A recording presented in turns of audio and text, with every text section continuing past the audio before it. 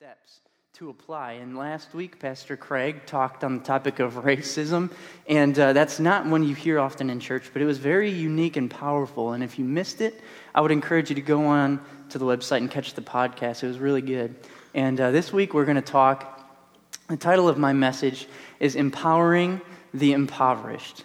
Empowering the Impoverished. And I got to tell you that I have been just like a baby with how I've been crying so frequently this week and even this morning because it's like I've been at a pre-screening of a movie and you guys are just now going to be witnessing to it for the first time, but I've had access to it for weeks now, and I know without a doubt that the Holy Spirit is up to huge things this morning, and I don't want us to miss that. And so what I want us to do before I get started, we're going to do something that we do with our leadership team. Now, the youth leadership team, they do this every single week, and they do kind of like an intense version of this, so I won't make you do that.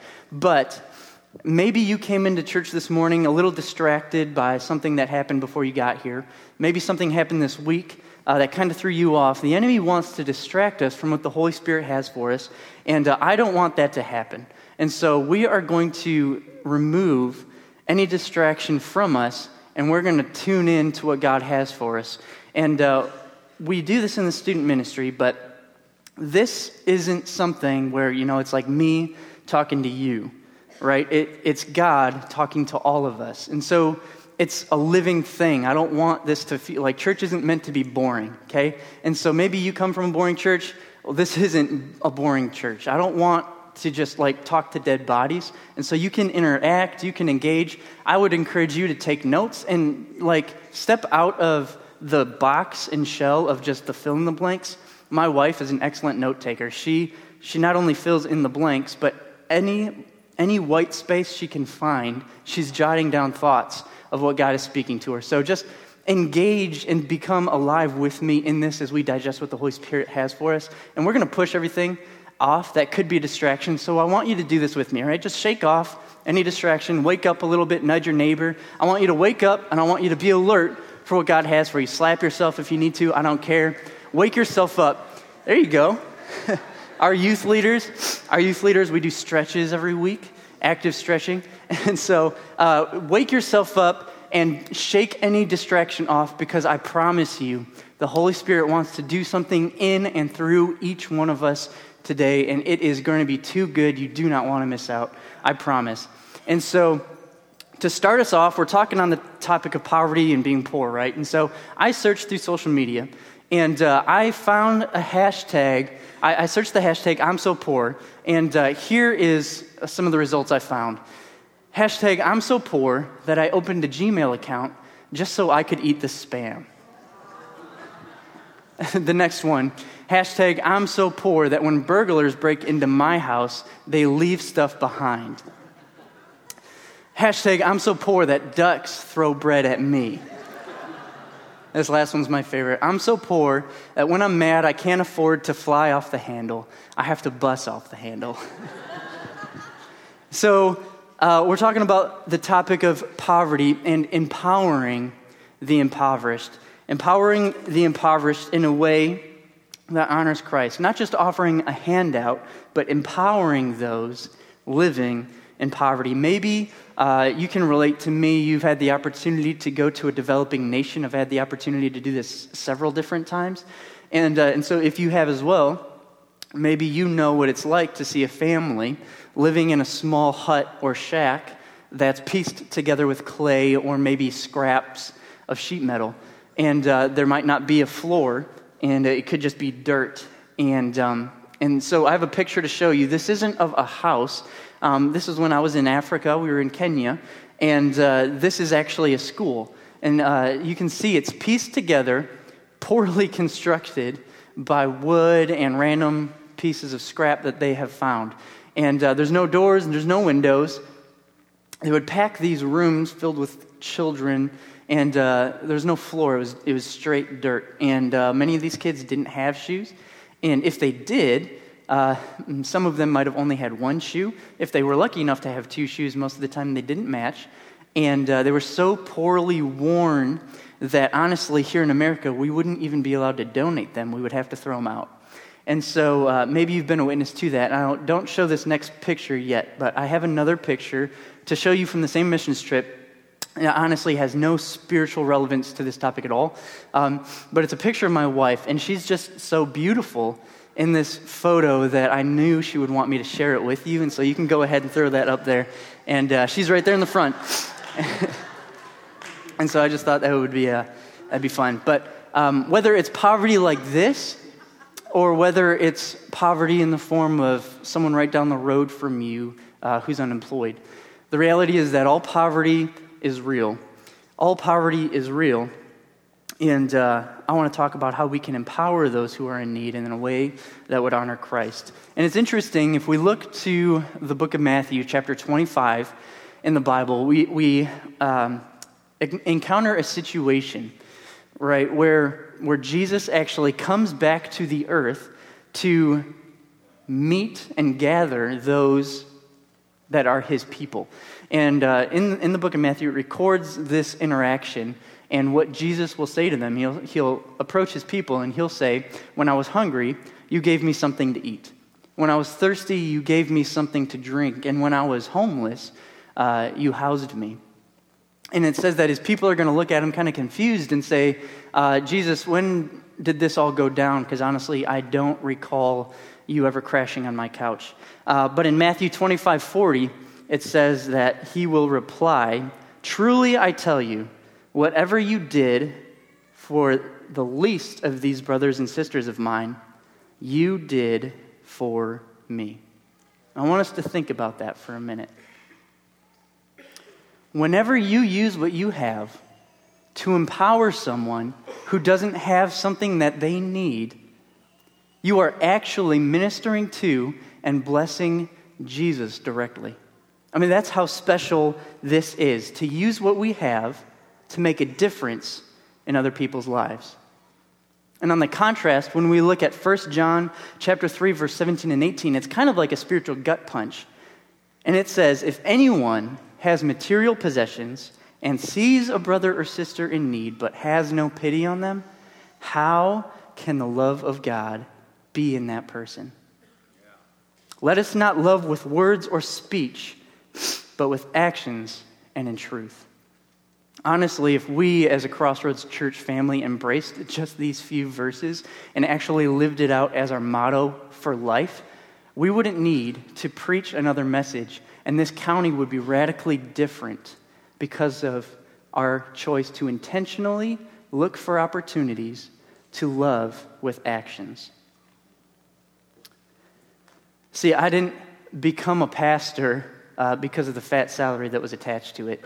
I became a pastor because I knew that I wouldn't be able to live with myself if I didn't give every ounce of who I was to trying to live this out to the best of my ability. I'm not saying you need to be a pastor in order to do that, and I'm not saying I do it well all the time, but I do want us to kind of self-reflect a little bit, because it can be real easy to say that you love like Jesus, but do your actions reflect that? And this is one reason why I truly love Pastor Craig so much. Do you know why Crossroads Church is here? Really, not its mission statement or not the vision of the church.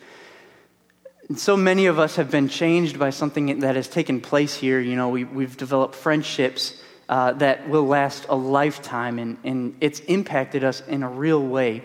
But do you know why Crossroads Church is here? See, back in the day, Pastor Craig and his wife Rochelle were passing through Avon. It wasn't their destination, and in this time, it was different than how it looks today. There wasn't as much. It was very up and coming. But Pastor Craig chose to live intentionally, to look for these opportunities. And when they were driving through, he noticed that there wasn't much, yet there were businesses moving in, and there were companies being built. And sitting shotgun, his wife Rochelle, also living intentionally, noticed that there were subdivisions going up all over the place and that families would be moving in. And Craig looked to his wife and he said, "Someone needs to plant a church here." And see, for most of us, that's where it stops. For most people, that's where the story ends. We're driving down the road, and we say, oh man, honey, look, that person's car broke down. Gee, I hope they're all right. Or we walk out of the grocery store, babe, can you believe that? Look at that woman all by herself with a cart full of groceries and 2 screaming babies. God, I can't believe that her husband isn't here to help her. For most people, that's where it stops. But not for Craig and Rochelle. You see, some of you have been changed by something that has happened here at Crossroads, a ministry or a group of people. And you need to thank Jesus that the Whites are people that chose to live with intentionality, to love with actions. You need to clap for that.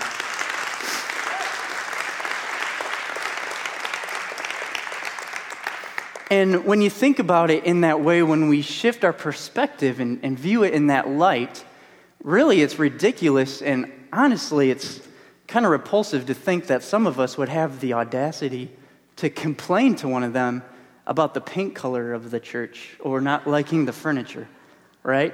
Because they have chosen to live in such a way that over 90% of Christians would not even dare.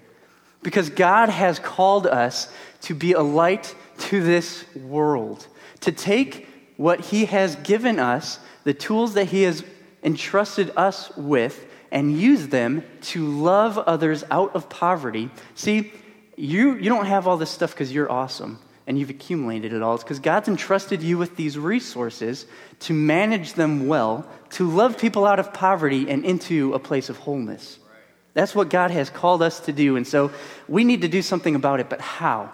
Because like me, I'm sure most of you in here are moved with compassion, and your heart breaks when you see the brokenness around you and the poverty, right? And we're moved, but we don't know what to do or how to do it, and we're stuck because we don't know how to get this right.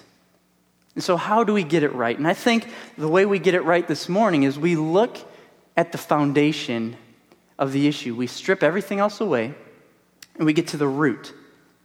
What is poverty? What is poverty? There's a book that I had been reading to prepare for this message.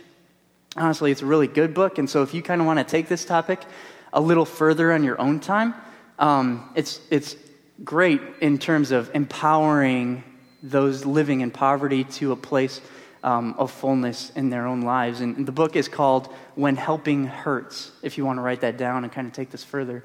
When Helping Hurts. It's a phenomenal book in terms of making a difference and empowering those to rise above in their situation. But in reading this book, it mentions something that's really interesting in terms of this question: what is poverty? And it says that most Americans define poverty as a lack of something material. Most Americans define poverty as a lack of something material. On the other hand, in the book, shortly after, it mentions that there's a group of people that surveyed 60,000 poor people in underprivileged nations. And this is how the poor people define poverty. The truly poor defined poverty as a mindset. They never said it was anything lacking something material. You know, I can't afford clothes. They never said anything like that. It truly was a mindset. It's the way they think. Some of the things that they had said in this book over again, it's a deep sense of shame. They feel ashamed that they can't do more to pull themselves out of this situation. There's an ongoing feeling of worthlessness. They use the word fear over and over again. They use the word humiliation and hopeless over and over. See, it's a sense of being trapped. It's not, I wish I didn't have to buy a used car. It's not that. It's, man, I don't know how to get out of this. I don't have access to education. I just need to get my family through today. It's a mindset more than it is lacking something material. We need to understand that when we're wanting to empower those in need, we need to do more than just give them something that will last them for that day. Really, we need to help change the way people think. What we need to do is change from a mindset and a place of hopelessness to a hope that God is giving me what I need to get me out of the situation that I'm currently in. And so what we need to do is we need to help in a way that doesn't hurt. We need to help in a way that never hurts. The problem is, as North Americans, we often think we know what will help, but we often give in a way that hurts.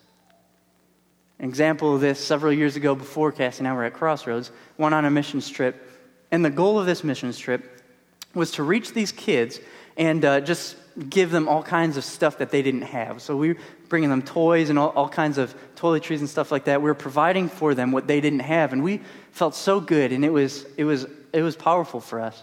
But it wasn't until several days into the trip that we noticed that these kids, after they left our program, they would go back home to their families. And many of these families, they had several children, but they couldn't send all of them to this program. They could only send one. And so these kids would run home, and their siblings would see all this stuff, and they would get excited, and they would run up to us, and they would ask for something. And I'm ashamed to say that because they weren't in the program, we had nothing to give them. And there was kids in the streets that would flood us because they saw what's going on, just wanting something. But because they weren't in our program, we had nothing for them. See, we often have good intentions, but are we giving in a way that's helpful? The result isn't always that case. Maybe you've been in a situation like me. I didn't grow up with a lot of money. My family wasn't well-to-do or anything, and so there'd be times where friends would go on trips, or there would be a school trip or a church camp that we wanted to go to. We couldn't afford it. And so every once in a while, we'd have a family member or a friend of the family offer to pay for it or, help us out in getting there. But my mom would never just accept the cash. She would make us at least do something to earn it, because she didn't want us to just receive a handout. And see, we need to respect this, because a lot of times we want to give and we want to help those, but without knowing it, by giving a handout, we're actually insulting them in the process. And again, this is why I love Crossroads so much, because we've recognized this and we've taken the steps necessary to change it. You see, we used to get so excited around Christmas time. We would gather all these presents and we would wrap them and we'd bring them into the church. We'd have a massive pile in the lobby. And we'd feel so good, and we'd see all the presents. And then it would come time for Christmas, and we'd pack them in our car. We'd bring it to their house. We would show up, and the kids would freak out. We'd bring all these presents inside. We'd put them under the tree, feeling awesome. The kids would be ecstatic. But what we noticed is that in some cases, we'd go into the homes, put the presents under the tree. The kids would freak out, but the parents would kind of sulk back a little bit. Maybe they weren't as excited to talk to us as the kids were. We realized that what we meant to do for good is we were actually communicating to a father, hey, you can't provide for your family, and so we're going to do it for you. We're going to cut you out of the picture, and I'm going to show up and be the hero and put these gifts under your tree because you can't. And we recognized that. And so we flipped the script, and now we have dozens of volunteers that show up, and these parents can come to a physical location, Crossroads Church, and they shop for these toys that they themselves pick out, they themselves wrap, and then they bring them home, the hero, and put them under the tree themselves. And it puts the focus on the parent rather than look at us. And it gives them dignity.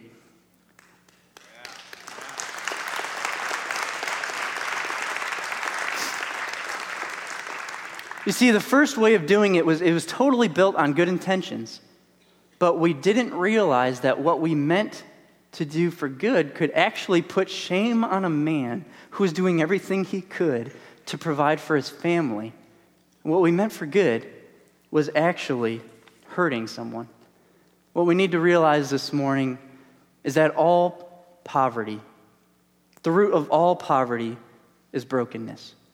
If you're taking notes, the root of all poverty is brokenness. And guess what? We are all broken in some way. We are all broken in some way. The root of every type of poverty, and there's more than just material poverty. When we were in Africa, we would see these people who didn't have what we had, and we felt so bad for them. Man, they don't have this stuff. But we noticed that they loved each other so much, and they would rally around each other, and they smiled all the time. And we would watch this, and we thought, well, I feel lonely a lot, and I kind of wish I had what they had. All poverty is real, and the root of it is brokenness, and it stems from a broken relationship in God. A brokenness caused by sin where we separate ourselves from a closeness with Jesus. And then there's brokenness with self, where we have a poor self-esteem and we don't recognize that we were created in the image of God and that we have access to His power within us. We don't believe that we can better ourselves or empower our family. Therefore, we're hopeless in all that we do. And there's brokenness in relationships where you might come and you might be struggling, yet you're so insecure that you won't talk to anyone about it. And where I might actually be able to help you, but I'm so full of myself and what life is going on for me that I don't reach out. And in a situation where we could help each other, because of brokenness in relationship, we actually don't help one another. Why? Because the root of all poverty is found in brokenness. That's why it was so challenging when Jesus showed up in Nazareth, yeah, I said that right, in front of a group of people. He walked into a church and he read from a scroll that we now call the book of Isaiah in the Bible. And it says in Luke that Jesus says, "The Spirit of the Lord is on me, because He has anointed me to proclaim the good news to the poor. He has sent me to proclaim freedom for the prisoners and recovery of sight for the blind, to set the oppressed free, to proclaim the year of the Lord's favor." And then recorded in just a few passages later, a few verses later, Jesus says, "Today, those verses are fulfilled in your midst." In other words, Jesus is saying, today, I am the fulfillment of those verses. That is me. And so if you're sitting here today wondering, why on earth should I listen to what this scrawny white dude has to say? Don't take my word for it, okay? Because 2,000 years ago, Jesus showed up and preached this same exact message. He stood where I'm standing, and he spoke to a group of people just like you, and he said, look, y'all, this is not only what I came to do, but this is literally who I am. So when we look back into what we read earlier in 1 John 3, 17 through 18, it actually makes sense why he comes across so harsh. Because this is literally Jesus at the core. He's serious about this, and we need to understand this. Christ saves.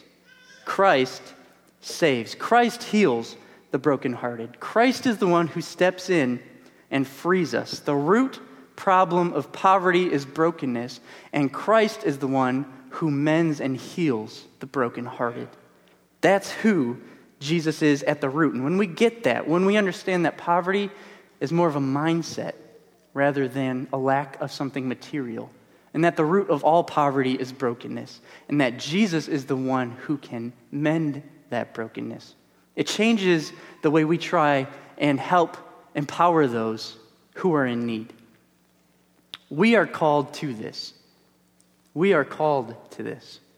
If you call yourself a Christian in this place, if you're a follower of Jesus, you have a relationship with Him, you are called to empower the impoverished. That means you. You are called to this. We are called. Crossroads Church is called to this. So how do we live it out? How do we live this out? What do we do when we cross paths with someone who needs money? Right? What do we do when we're downtown and we encounter someone who needs a place to stay? What do we do when we're met with a national or a global need, or someone in our life group is out of a job? What do we do? What do we do when we're overwhelmed by all of the brokenness that surrounds us? How do we love in a way that helps and doesn't hurt? I have 3 thoughts that I hope kind of help us get this as we seek Jesus to get this right. The first one is this. We need to recognize that we are called to serve others, not save others. We are called to serve others, not save others. It's insulting and dangerous when we start to think that we are someone's savior, when we think we're the answer. Jesus is the answer. We are the servants. Jesus saves, we serve. Jesus is the power. We are the tool in which that power flows through. We serve people. How does Jesus want us to serve? Again, in this book, When Helping Hurts, there are two ways it points to in which Jesus calls us to serve, to empower the impoverished. Two ways to do this. First one, we are called to relief. Relief is defined as immediate, temporary help during and after a crisis. You can write that down. Immediate, temporary help during and after a crisis. Tornado wipes out a neighborhood, or a hurricane takes out a city. Maybe in your world, someone you know loses a job, or a relative discovers they have cancer. Maybe someone gets in an accident and actually loses their life. And we're there to provide temporary help during those crises to help sustain them through it. The second one is this. We're called to restoration. Restoration is long-term relationship to rebuild wholeness. Long-term relationship to rebuild wholeness. The tornado passes through, right? The accident happens. The school shooting takes place, and there's news and attention covering it like crazy. But eventually the world moves on, and what's left is a ton of individuals and families who are left trying to pick up the pieces and put their life back together. You see, the church stays when the news moves on to cover something different. The church stays when the news moves on. A long-term relationship to build and rebuild wholeness.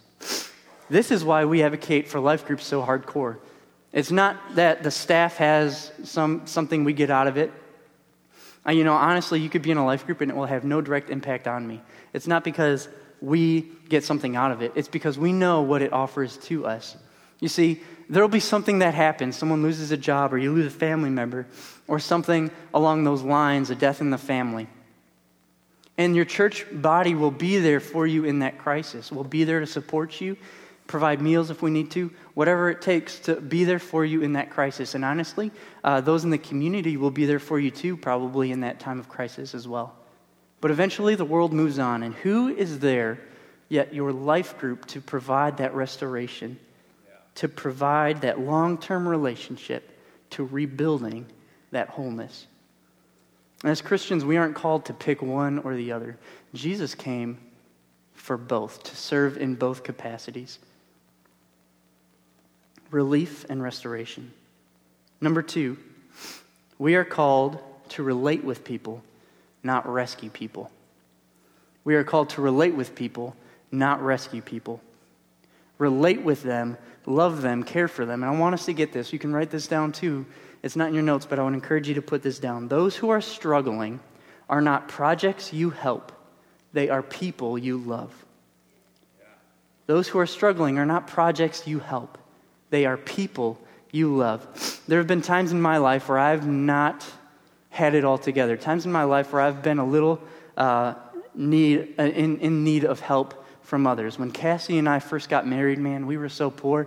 I used to eat my cereal with a fork just to save milk. And so we've had some time of need, man. And every Wednesday, we would go to the local food pantry to get our groceries for the week.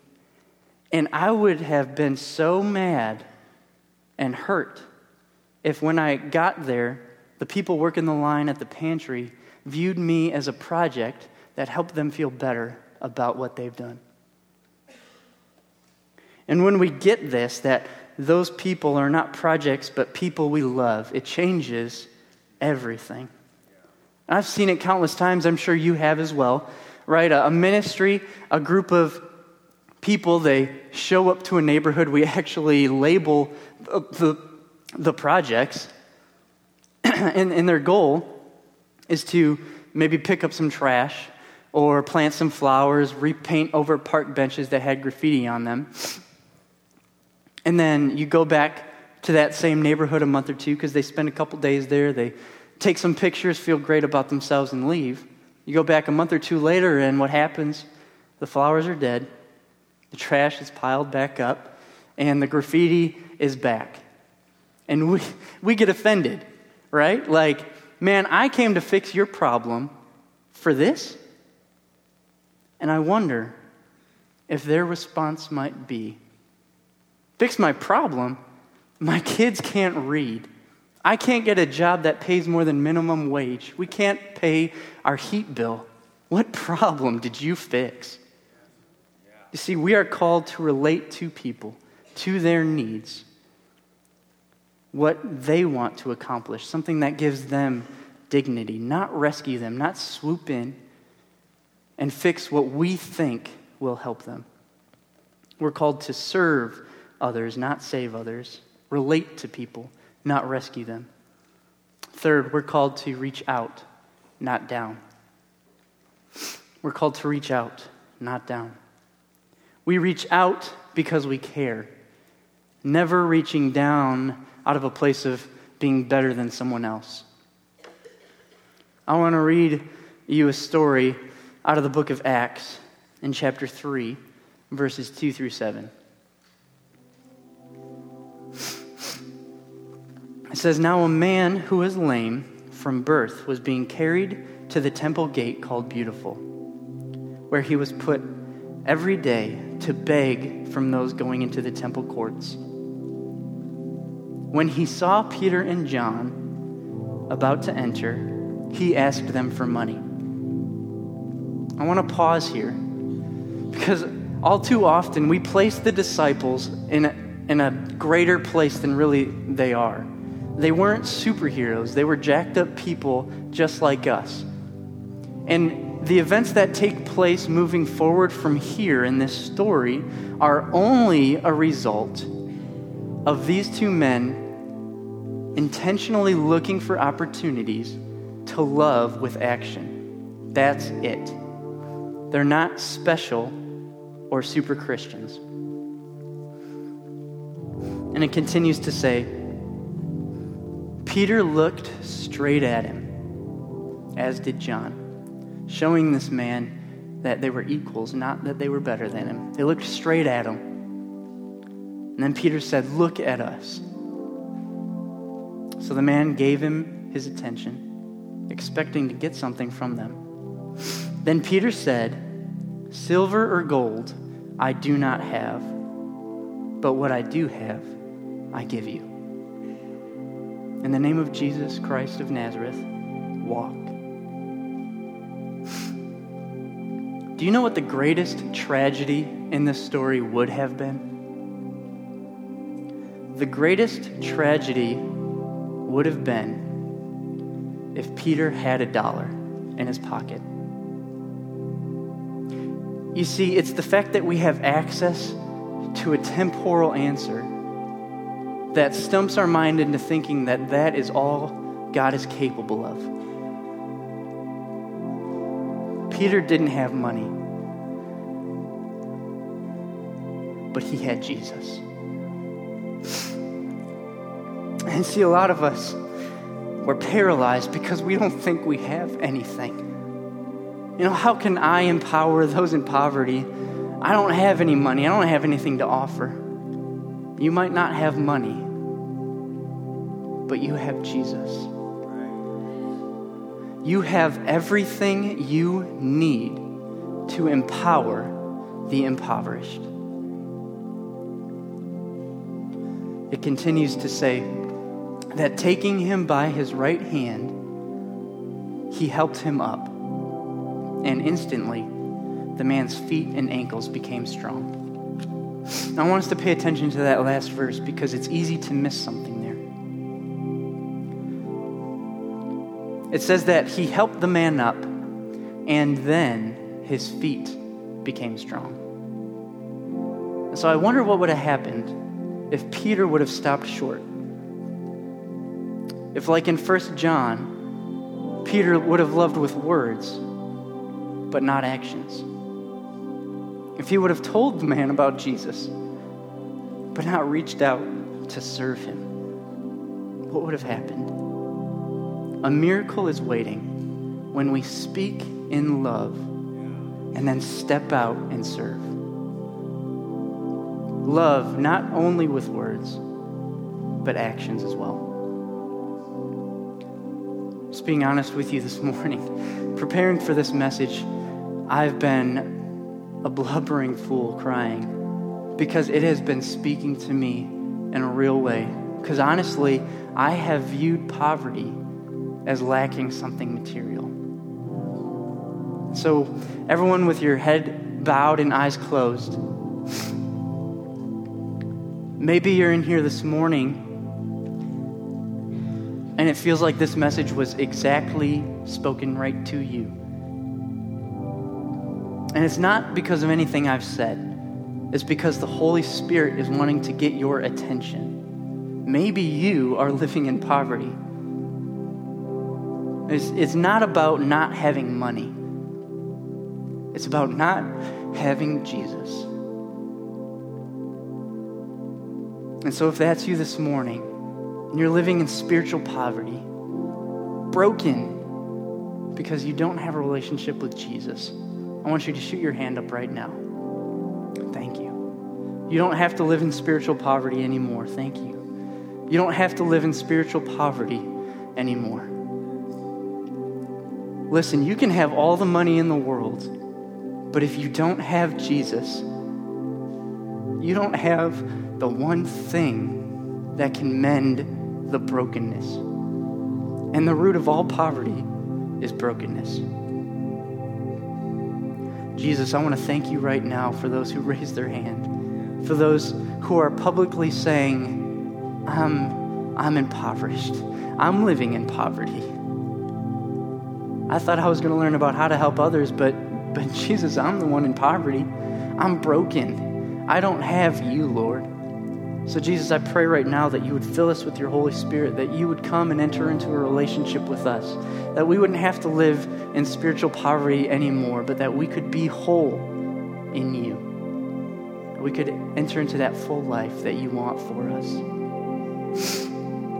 You guys can look up for a second. The theme at CSM so far this year has been next level. Living life at the next level. And some of you in here need to take the next level. Maybe you have a relationship with Jesus. You don't have that spiritual poverty I'm talking about. But quite frankly, some of us need to step up our game. We're not living with actions as Christ has called us to. And so we are going to take it a step further today. We are going to show with our actions that we're serious about this in a tangible way. We're going to take that next step together. One of my favorite parts in war movies or in an action movie, there's always a part where a general or the hero of the film stands in front of a group of people and he gives this speech that goes something like this. What I'm about to do isn't going to be easy. You can go home if you want. What I'm about to do is going to be messy. It will challenge you. It will push you. But I will not leave these people behind. And so I am going to do something about it. And then they always say, who's with me? Right? And then the soldiers, one by one, they stand up and they say something like, I'll stand with you. I'll do that. The civilians will pop up to you. It's always powerful to me. And so this morning, we are going to take a literal stand declaring that we will live and love with actions to empower the impoverished. And so, you can go home if you want. What I am called to do will not be easy. What I am called to do will get messy. It will challenge you. It will push you. But I'm determined not to leave these people behind. I am committed to living on purpose and on mission every day. Who's with me? Stand up right now if that's you. And listen,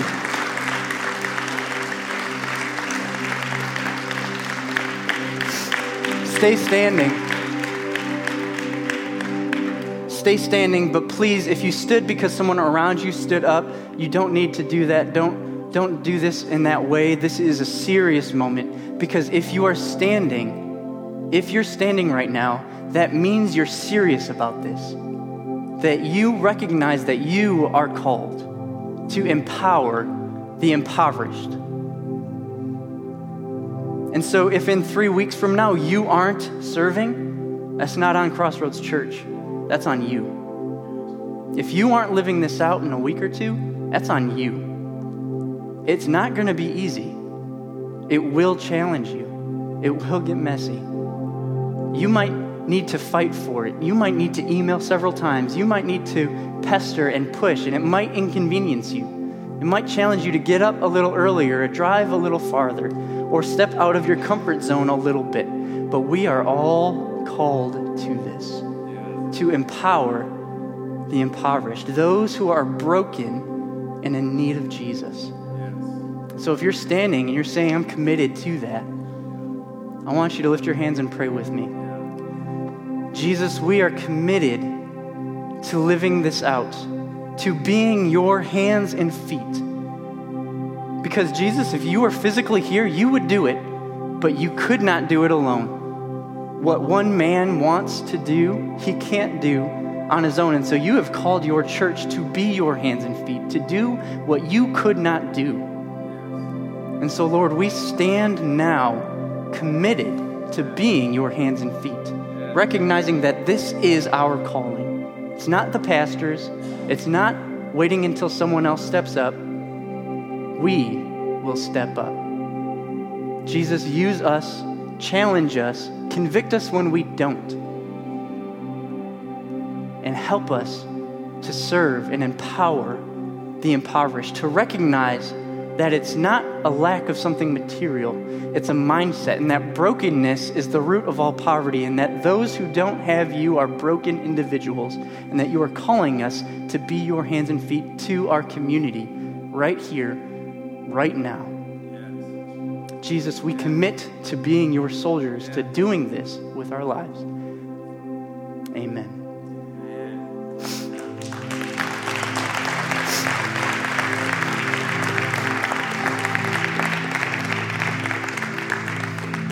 Our prayer partners, if you would come down at this time. If you want to pray a little deeper on this, you can feel free to do so. And again, these people coming forward, they're called prayer partners, but you can talk to them a little bit too. And if you need to ask, hey, I need help.